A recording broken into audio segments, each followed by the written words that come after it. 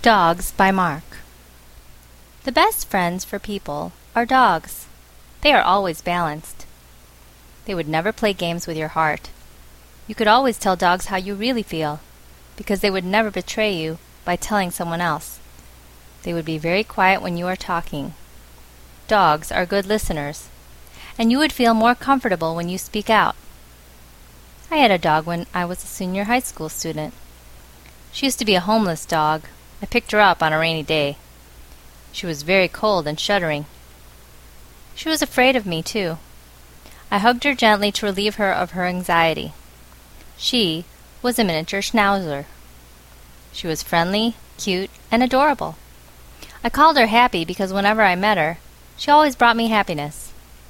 As time went by, playing with her became an important thing for me. One day, when I opened the door, something was different. Why wasn't she barking?